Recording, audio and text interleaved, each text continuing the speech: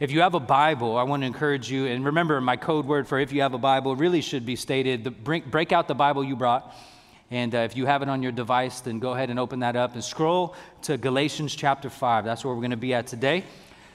I want to thank, as you do that, I want to thank a few people, a number of people actually that made the Harvest Carnival possible this past Reformation Day, also known as Halloween. Did you know that? No? Okay. And so I just want to thank you for serving. It was a great time. We literally had hundreds of volunteers. We had thousands of people here on campus. It was a great turnout. And I do want to say, if anyone's here and you're visiting our church because you came on Halloween night, I just want to extend a very warm welcome to you. My name is Phil. I'm one of the pastors here. And just a really good opportunity for you to be here. And we're just so glad you're here. I also wanted to say thanks to all of you that came to the business meeting on Monday. It was a good time to be together, and I just am hoping that the Lord will take what we're able to share there and do much with it. And so just a really good time together. It's been a very eventful week. You know, also when we do communion, it's Family Worship Sunday, and I always like to try to tell a story or two about youth ministry or students and stuff like that. Middle school, high school students are here with their families, and I do want to say welcome to you all. I got a good story. When I was a middle school pastor, believe it or not, somebody hired me to be a middle school pastor. And then after 2 years, they moved me to something else. But when I was a middle school pastor, I used to take kids to Hume Lake Christian Camp. And inevitably, every single year I ever brought kids to camp, there's always that kid. Just that kid. And middle school, high school students, don't be that kid. And here's what I mean by that kid. Parents give their kids spending money for the week. You know, go play paintball, you know, go rent a boat, like go, you know, buy cotton candy, whatever you want to do. And inevitably, there's always the one kid.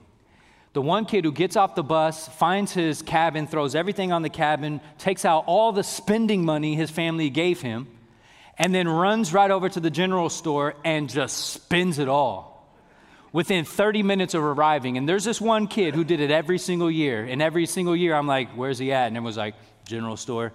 I'm like, oh my goodness. And so here we become bounding down the road into Meadow Ranch with arms full of cake frosting and all kinds of sugary stuff. And he would come and I was like, you bought all that? I didn't steal it. How much money did you spend? All of it. How much is all of it? $105. I'm not exaggerating. I said, so you have a week away from your parents where you have this kind of freedom, and that's what you choose to use your money on? Frosting? That kid I always gave to my intern. You know, put him in the cabin with my intern because it was like, too much sugar, man. I can't handle it. You be his counselor. You better man than I. Today we're going to look at a theme that Paul introduces, and it's the idea of freedom, which we talked about last week, but it's this idea of how you use your freedom. Because it's not just that you're free, it's you're free for a purpose. And when students go to Hume Lake and they go to camps, they have incredible freedoms because parents aren't there to tell them what's what. And so they exercise their freedom in one of two ways, in really stupid ways, or really, really like healthy ways. And the Apostle Paul is going to say, look, you've been set free by Christ. You've actually been, the freedom has been purchased for you. It's just you need to use your freedom wisely. You need to be responsible with your freedom. Don't waste it. And so that's where we're going to be at. Starting in verse 2, we're going to work through verse 15. And because it's Communion Sunday, I have a little bit less time to preach. And so I'm going to take it section by section. And here's how the sections work. Verses 2 through 4 and verses 7 through 12 are one idea. Okay, 2 through 4, 7 through 12, one idea. It's the idea of standing against bondage, against slavery, standing firm. And then verses 5 through 6 is a transition. And that is where Paul is going to transition from the idea of you being in bondage. And he's transitioning to the second idea, which is found in verses 13 through 15. And in that section, he's going to talk about his freedom and how Christ has set us free and what we're supposed to do with our freedom. So first idea, bondage, don't do that, transition, and then we go to the third section. You tracking with me, church? Okay. So we're going to start in verses 2 through 4. Paul writes, look, I, Paul, say to you that if you accept circumcision, Christ will be of no advantage to you. I testify again to every man who accepts circumcision that he is obligated to keep the whole law. You are severed from Christ, you who would be justified by the law. You have fallen away from grace. So I'm going to stop there, and we're going to look at this section first, and then we'll jump down to verses 7 through 12. Here's what Paul's doing in these 3 verses. Paul's giving a warning of the impossible obligations and consequences of coming under the law by accepting circumcision. Remember, circumcision was the sign that you're coming under the old covenant.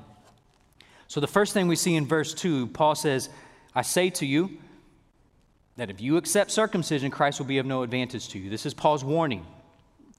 And what he's saying is, in effect, if you accept circumcision, you make God's grace null and void. Christ will be of no advantage to you. If you're going to accept circumcision, that means you are abandoning Jesus. So be warned. Big things are at stake. And then he goes on to kind of explain this warning by talking about the impossible obligations should you choose to abandon Christ and actually be circumcised and come underneath the law. Look at this in verse 3. It says, I testify again to every man who accepts circumcision that he is obligated to keep the whole law. If you remember, Paul is reminding them of what he already said in chapter 3. You are cursed if you try to keep the law, because nobody can keep the law. Nobody is perfect. Nobody is righteous. Nobody can do it. And therefore, if you try to be justified in your own works, you're going to fail, and your failure is going to result in you being cursed. It's an impossible thing. So if you want to abandon Christ, there's huge ramifications of that. And what you're doing is you're actually choosing what is impossible. But you have to remember the troublemakers. They weren't saying that you need to abandon Jesus altogether. What they were saying is you just need to add a little law keeping into the mix. You need Christ, but a little bit of something else too. Jesus and some of this other stuff. But remember what we said before, Christ is either all sufficient or not sufficient at all. If you have to add anything to Christ, it means that he's not sufficient. And if he's not sufficient at all. That's what's at stake. And so here's the consequences, verse 4. You are severed from Christ, you who will be justified by the law. You have fallen away from grace. The consequence if you decide to be circumcised, that is, come underneath the old covenant law, you are saying in effect that Christ is no advantage to you, that Christ is not sufficient, and the result or the conclusion is you fall away from grace. You are severed from Christ, cut off from Christ. If we ever base our acceptance by God on anything other than Jesus alone, then we are trying to be justified on our own efforts. And trying to be justified by our own efforts means we are severed. We're cut from Christ. No grace. So think about that. If you've ever said or you've heard people say, yes, you're saved by faith in Jesus, but you need to be baptized in order to be saved. That's a severing. If you've ever heard or said to yourself, oh, I'm accepted by faith, and also I need a demonstration of that through like signs and wonders and blessing and all this kind of stuff, you're severed. Well, if I just go to church and read my Bible and pray and try to be a good person, God certainly won't reject me after all. I mean, he's good and loving, right? Severed. That's how serious Paul is in this moment. Does Paul really mean that you can fall away from grace? Oh no, let me read this again. You have fallen away from grace if you do this. So does he? Yeah, I think he means it. Because it says that. So if you are severed from Christ, you fall away from grace. In other words, the reason why Paul is saying this is because you have one pole. Remember we talked about this last week? You have law and you have sin and you have death. And then the other pole is the opposite. You have grace and you have life and you have forgiveness. And if you have law, you can't have Christ. If you have Christ, you can't have law. If you're dead, you can't be alive. And if you're alive, you can't be dead. You see how that works? We have this phrase in the English language. It's called polar opposites. And never have I ever heard somebody use the phrase polar opposite to mean basically, oh yeah, they're kind of the same thing. That's just confusing. And so they are polar opposites. You are either in Christ or not. Not like I got one foot in Christ. No, all or nothing. So does he mean that we could like lose our salvation? Well, I don't think so. And the reason why is because elsewhere in the Bible, 1 John chapter 2, verse 19, the Apostle John says this, referring to the Christians, they went out from us, that is the church. They went out from the church, but they were not of us. And look at the rationale. Because if they had been of us, they would have continued with us. But they went out so that it might become plain that they all are not of us. In other words, people don't lose their salvation because Jesus bought salvation. And he bought it. He like actually purchased something. He didn't like, purchase salvation on layaway, like where it's stored somewhere. No. He bought it. He purchased it. He possesses it. And he didn't just buy salvation. He bought people. Remember that in Acts chapter 20? When Paul is preaching to the Ephesian elders and he said that the Holy Spirit has made you overseers of Christ's body, of the church, whom he purchased. And so John 10, remember, Jesus said, you are in my hand and you are in the Father's hand and nobody can pluck you out of my hand. And so those who abandon Christ or leave the church, what they're doing is just showing their true colors. They were never a part of it.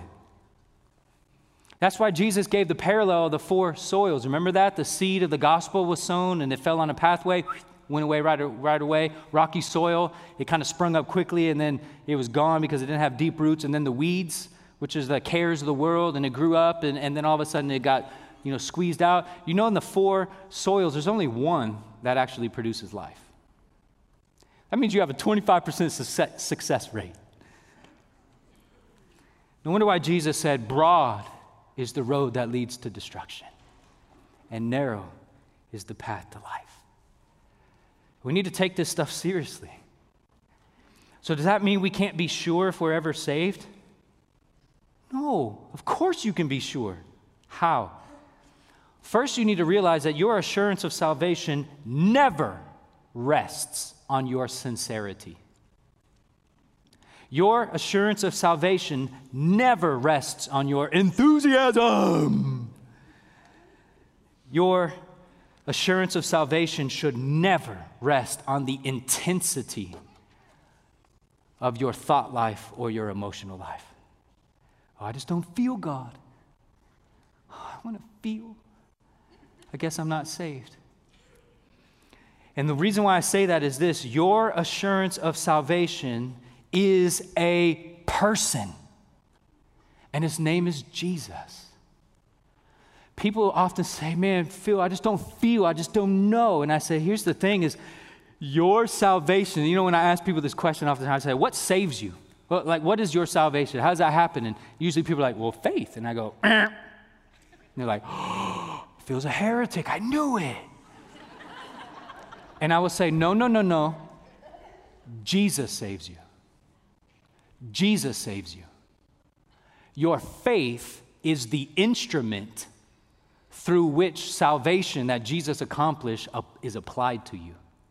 Faith does not save you. Jesus saves you. And therefore, Jesus is the object of our faith. And what saves us is not our faith, but what saves us is the object of our faith. So the question is, in what or whom are you trusting? And if the answer is Jesus, you're good to go. And it doesn't matter how big your faith is. I want big faith. It isn't like small faith, like, oh, the degree of your faith somehow is what saves you. No, mustard seed kind of faith, big move mountains kind of faith. It doesn't matter because Christ is the one that saves you. So when you wake up and you feel those doubts, I just don't know. You have to remember, unless I can undo Christ's life, death, and resurrection, I can't undo salvation. And therefore, I simply need to trust him, doubts and all. I believe 4% and I doubt 96. Good. 4% will get you through. Just don't quit. Because there's these things in verse 7 and 12. You were running well, Paul said. Who hindered you from obeying the truth? What Paul's going to do is he's going to show that these troublemakers are doing a number on the church. And what we need to see is three things, church. We need to realize three things in verses 7 through 12. Number one is this. You need to realize that a gospel, which is Jesus plus anything, is not a help to you. It is a hindrance. You were running well. Who hindered you from obeying the truth? Both justification and sanctification are by grace alone, through faith alone, in Christ alone, according to the Scriptures alone, for the glory of God alone. Any other teaching outside of that tells you you need Jesus, yes, but you also need, and they add anything, you have to realize that will not help you. That is going to hinder you. Especially if it's a false gospel of like prosperity or false gospel of like therapy.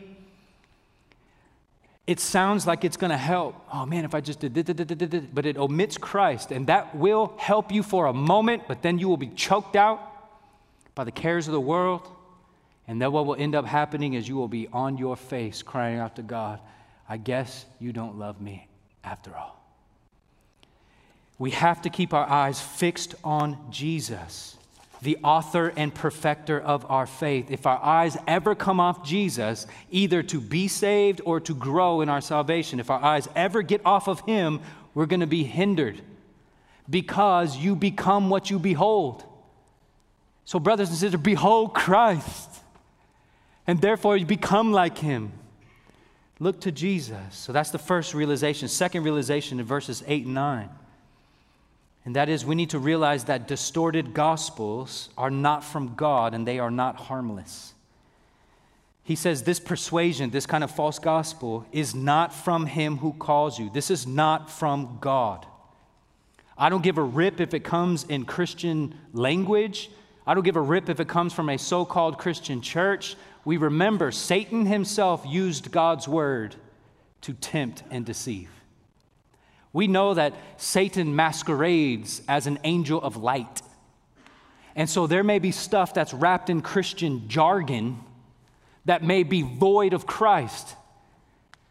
And that kind of teaching does not come from God. It comes from Satan, the pit of hell. And we need to realize that because, verse 9, a little leaven or yeast leavens the whole lump. In other words, it's not just a harmless, oh, that's all right. I know they're teaching false teaching, but, just let them be. I mean, they got their own thing. No. If you let this be, a little bit of yeast will infiltrate the entire lump of dough. In other words, if we continue to allow people in our churches around the country, around the globe, to preach false gospels and don't ever say anything about it, not only are we being disobedient to 1 Timothy 1, but also we're allowing the church to become corrupted from the inside out. And so therefore, it's not a harmless, oh, shucks, turn a blind eye, it's all right. No. More sobering, verse 10. I have confidence in the Lord, Paul says, that you will take no other view. And the one who is troubling you, look at this, will bear the penalty, whoever he is. No wonder why James says, we who teach, be warned, for you're going to be judged more strictly. These troublemakers who are teaching this false gospel, it's not harmless. The third reality is this, you have to realize God will keep us accountable for every careless word we speak, especially if we are claiming to speak on behalf of him. And therefore, we have to make sure, brothers and sisters, that we are sobered up by the reality that judgment awaits those who teach this kind of nonsense. But I want to point out this. This is kind of funny. 11 and 12. Some people were accusing Paul of being wishy-washy. Sometimes Paul preaches grace. Sometimes he preaches circumcision. We don't know. He's inconsistent. So he says, well, hold up. But if I, brothers, still preach circumcision, why am I still being persecuted? Like if I'm wishy-washy and sometimes I'm grace, sometimes I'm law, then why are you guys making a big deal of this?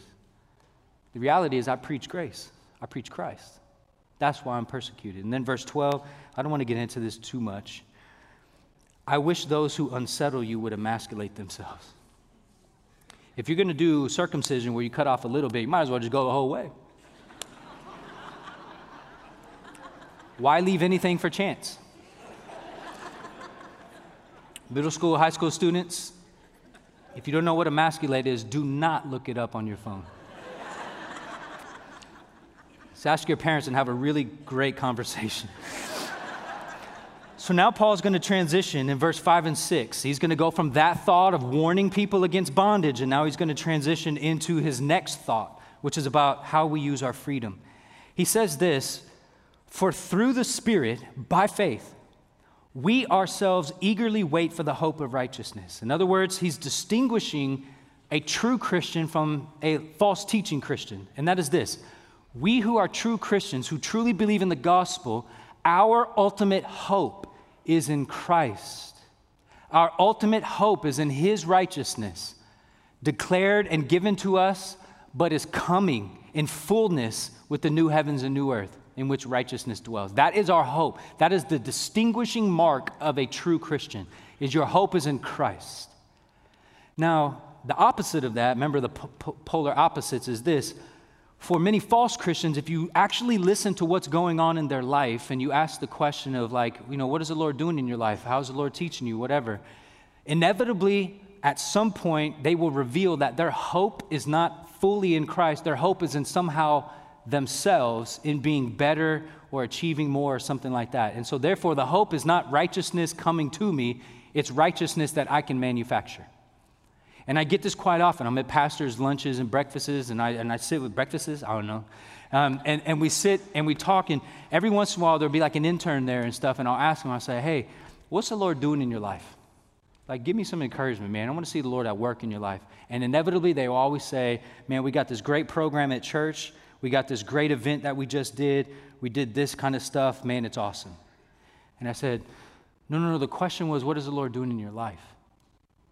Not what cool events have you done at your church. Do you discern the difference? The difference is I'm doing good because I do stuff. Not I'm doing good because Christ is good for me. There's a discernment there. And I'll ask people, how are you doing with the Lord? Oh, I'm struggling. Why? My sprinkler's broke, yada, yada. And you start realizing my hope is in me. My hope is in myself. My hope is in my serenity. The hope is in my peace. The hope is in my being comforted and me having an easy life. That's my hope. That's not Christian hope. As Paul said, if you have hope in this life alone, we're most to be pitied. Hope that you can see is no hope, Romans 8. And so we hope for what we cannot see, that righteousness is coming our way. Christ is coming back.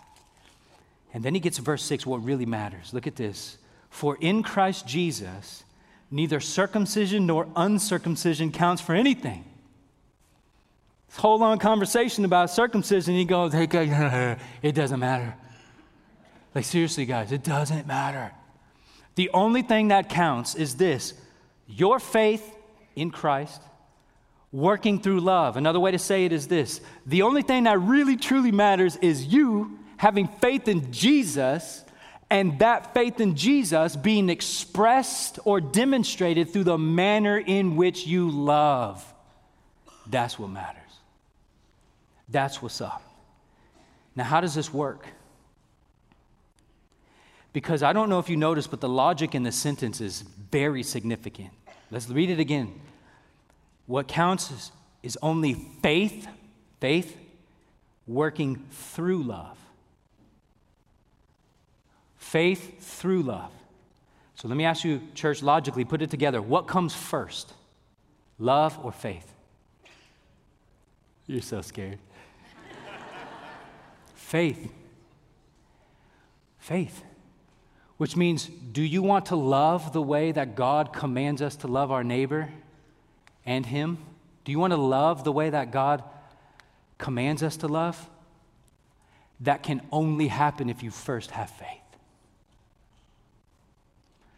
You can do nice things for people, but it will not be counted as true love as we ought to love unless it flows out of faith in Christ first. Let me show you the logic of how this works. This bit of theology, I get it. Middle school, high school students, you may think that you can't learn theology. I say, baloney. I call the bluff. You can learn trigonometry, you can learn theology. You are made in the image of God. You can love God with your mind. So use your mind right now, put your phone away, and let's follow what God has to say and how He's revealed Himself. Shall we? Here we go. Here's a little bit of theology for you. Because Paul describes two kinds of circumcisions. One is a physical one, and another one is a spiritual one. Look at this. We start in Philippians 3:3. We're going to go quickly, so all the things are on here. In case you get paper cuts, turn the pages. Philippians 3:3. For we, Paul says, are the circumcision. And he's going to describe who it is that is truly circumcised. It is those who worship by the Spirit of God and glory in Christ Jesus and put no confidence in the flesh. So now he's just introduced this idea that a real circumcision is non-physical and involves spirit worship and glorification of God in Christ Jesus. All right, Colossians 2:11. In Him, in Jesus, you also were circumcised with the circumcision made without hands by putting off the body of flesh by the circumcision of Christ. And having been buried with Him in baptism, that is the sign, baptism is the sign that you have been circumcised with the circumcision made without hands. Been buried with Him in baptism, which you were also raised with Him through faith in the powerful working of God, who raised Him from the dead. Romans 2:28-29. No one is a Jew, that is the people of God, who is merely one outwardly, nor is circumcision outward and physical. But a Jew is one inwardly, and circumcision is a matter of the heart by the Spirit. Galatians 3, remember verse 2. How is it that you receive the Holy Spirit? It's by hearing the gospel and believing it. Okay, when I take these four verses together and I put them together and I mash it up, here's what we come out with. When we hear the gospel, repent of our sins and believe it, God supplies us the Holy Spirit, and the Holy Spirit indwells us. The indwelling of the Holy Spirit, therefore, performs a circumcision upon our hearts. And hearts is the deep us, the soul. And this circumcision is how we are given new hearts and how we are united to Christ in both His death and resurrection. And to be united to Christ means He bears our sins, we receive His righteousness, and therefore we are free from sin, free from the curse of the law, and free from the wrath of God. We are born again into new life. And the new life that we have been born into is a life of freedom. This free life is evidenced and expressed through love. Therefore, anyone who knows God and is born of God will love. Love, therefore, is the mark of genuine Christianity. Did you track with me, church? That's like the New Testament in a paragraph. If you will repent of your sins and believe in Jesus, there's a circumcision upon your heart that will be made. The Holy Spirit will do that and will cause you, as Ezekiel 36 and Jeremiah 31 talks about, He will cause you to walk in newness of life. You will love God and love your neighbor as you ought to. And that's why I say gospel love flows from gospel freedom. In other words, you cannot love as you ought to unless you are first set free by Christ. But given this freedom, we've already read about the freedom, Christ has set us free. How should we live? If Christ purchased freedom for us, how should we live within that freedom? Should we be like the kid at camp and just spend all of our freedom on ourselves? Or is there some other way? Verse 13. Paul says, for you were called to freedom, brothers. You were called to freedom. That is what God called you to. But then he's going to give us what not to use our freedom for and what we should use our freedom for. He says, only do not use your freedom as an opportunity for the flesh. In other words, you cannot use your freedom to indulge in selfishness. You cannot use the freedom that Christ has purchased for you in order to spend all of your time and all of your thinking and all of your life on yourself. You can't go around pursuing your own selfish ambition and pride and all the rest. Jesus did not come and die for you and rise for you in order for you to go out and sin your brains out. Instead, he goes on to say, but by contrast, here's what you're supposed to use your freedom for. Through love, serve one another. Our freedom is meant to be used to lovingly serve others. Christ has set us free so that we could be profoundly others-oriented. What that means is we have been set free from the wrath of God. We've been set free from condemnation. We've been set free from self-indulgence. We've been set free from our selfishness, which is pride, which is the root sin of all sins. We've been set free from that in order that we may selflessly love and serve those around us. And therefore, I would say this: freedom in the gospel will always produce gospel love. Which means if you've been truly set free, you will love. That is literally what God came to do. And that's why in the book of John, you'll see over and over where he says, 1 John, if you do not love, you do not know God. That's how he can say such things. Now here's the reality. Gospel freedom purchased by Christ. Gospel love. And why I use gospel love is this. Many of us think, oh, I have to love these people in order for me to be accepted by God. That's not gospel love. That's self-love. Gospel love is, look how much God loves me. I'm going to go and do likewise. Not to be accepted by God, but because I already am accepted by God. I am now free to love. I've had people ask me the question, okay, so what is God's will for my life? Middle school, high school students, you're going to be asking yourself this question, and hopefully your parents won't lie to you. Here's what God's will is for you. Be conformed to the image of Christ. And at rock bottom, God's will for you is this: to somehow, in some way, to lovingly serve others for his glory. It is not for you to be successful, except if you define success as loving others for the glory of God. That is at bottom what God wants for you. So what is the relationship between love and the law? What is that relationship? Wait a minute, what do we do with the law then? You ever ask yourself the question, what's the purpose of the law? It's love. What? Let's go to the love chapter written by the Apostle Paul. You remember the love chapter written by the Apostle Paul? You guys remember it? That's right, Romans 13. Gotcha. Here's what Paul says: owe no one anything except to love each other. Why? Because the one who loves, verse 8, the one who loves another has fulfilled the law. For the commandments, you shall not commit adultery or murder or steal or covet, any other commandment, are summed up in this word, summed up in this teaching. You shall love your neighbor as yourself. Love does no wrong to a neighbor.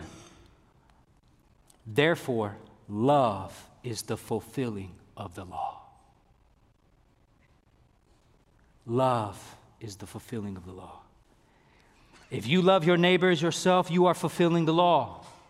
But you can't love your neighbor as you ought to unless Christ sets you free. And you aren't set free except through repenting and believing the gospel. So the only way to fulfill the law is to believe in Christ. And in so doing, you are set free and you are enabled and empowered to actually love people. This is so important. The Apostle James, he actually refers to loving God and loving your neighbor as a law. Look at this in James 1:25. But the one who looks into the perfect law, and he calls it the law of liberty. Laws aren't like free. Laws are binding. Not if it's the law of liberty. Not if you're set free in Christ to love your neighbor as yourself and God as you ought to. We have to act, brothers and sisters. Laws are always meant to be obeyed, not ignored. And loving God and loving our neighbor is the law of liberty. We don't have an option here. So what I want to do now is make sure you're hearing me clearly. I am not saying that loving others, like you better love others or else, God's going to get you.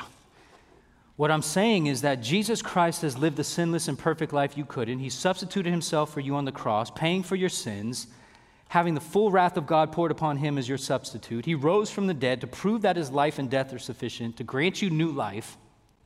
He grants us new hearts through the Holy Spirit, circumcising our hearts. He dwells with us in the Holy Spirit, giving us gifts and all the others in order to help us love God and love our neighbor as ourselves. What I'm saying is this: we don't love other people in order for God to accept us. We love other people because in Christ, God accepts us. You have to get that straight. In the gospel, we learn how much God loves us, for God so loves us. He sent his son Jesus to rescue us. We know God loves us because Christ, while we were still sinners, he died for us. And now that we've been set free from the law and from its curse, the obligation upon us is we need to go love God and our neighbors. That's why when people ask Jesus, what is the great commandment of the law? He said, what? Love God and love your neighbor. All the commandments are fulfilled in that. And so in communion, here's what's happening. We are remembering God's love for us, that he died for us. More than that he rose for us. And we're remembering that Jesus died for us to forgive us of our sins so that we could be free. And that freedom reminds us that we are to go and love others. I love what Paul does in Galatians 6:2. Sometimes we hear this kind of talk and we're like, yeah, but how do you do that? Like, how do you actually do that? Galatians 6:2. Bear one another's burdens and so fulfill the law of Christ. We live in a culture today where we don't want to bear one another's burdens. But the reality is you can't help someone, you can't love them or serve them if they're in need without taking some of the burden upon yourself. Honestly, that's the reason why we don't love and serve people, is because we don't want their burden to fall on us. We got our own issues. And therefore we distance ourselves from people who are hard to deal with, because we're like, dude, I don't want to deal with all that. You deal with it. I got my own thing. And when that mindset infiltrates our minds and hearts, we are disobeying 6:2, and therefore we are failing at the law of love. We live in a culture that does not want to serve and love other people. In fact, in our own nature, Tim Keller writes this: the only reason why we help people is if we know it will make us feel good about ourselves. We give charitably primarily to make us feel good about ourselves and to boost our fragile self-esteem. But you have to realize to give and to serve and to love others in order to boost our self-esteem is selfishness. That is using your freedom for selfish gain or indulgence of the flesh.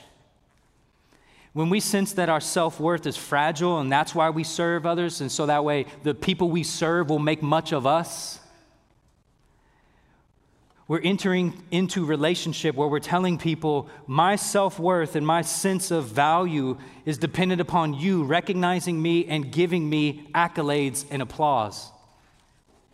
But the reality is, brothers and sisters, you will never be truly satisfied by the applause of men. You have been made that your heart will find its truest delight when you look upon God himself and you hear those words, well done, my good and faithful servant. Sin operates on this principle: your life for mine. You sacrifice for me. You sacrifice for my interest. You sacrifice for my self-image. You sacrifice for my worth. You sacrifice your needs for mine. You sacrifice your time for me. My life is most important. And yet what we see and remind ourselves in communion is that Jesus Christ came into the world not saying your life for me, but instead saying my life for you. My life to serve you, my life poured out for you, my life in sacrifice for you. And so, brothers and sisters, there's two ways to live. You can either live your life for mine. You better make much of me. You better surrender everything for me. Me. Or you can live a life like Jesus, love and service towards others, the very thing he came to set us free to do. And instead you say, no, my life for you. The very center of reality is this. And so, brothers and sisters, my encouragement to you is simply this. If you have been set free, you are set free to live a life of loving sacrifice for your neighbor. And if you've been sitting in these pews for 10 years and you don't even know the people's names at the end of your pew, you have not obeyed the law of love. Brothers and sisters, let's take Christ seriously. Let's take the forgiveness seriously. Let us cherish the freedom. How? Let's give our life away. That's why communion is so powerful. Jesus did this for me. Yes. Now you go and do likewise. So, Father, I pray as we come to the communion table, you would remind us of our oneness in Christ. God, that you would remind us of your sacrifice, remind us of the glorious gospel and how you have come to set us free. And that in being free, that we can love our neighbors as you want us to. In Jesus' name, amen.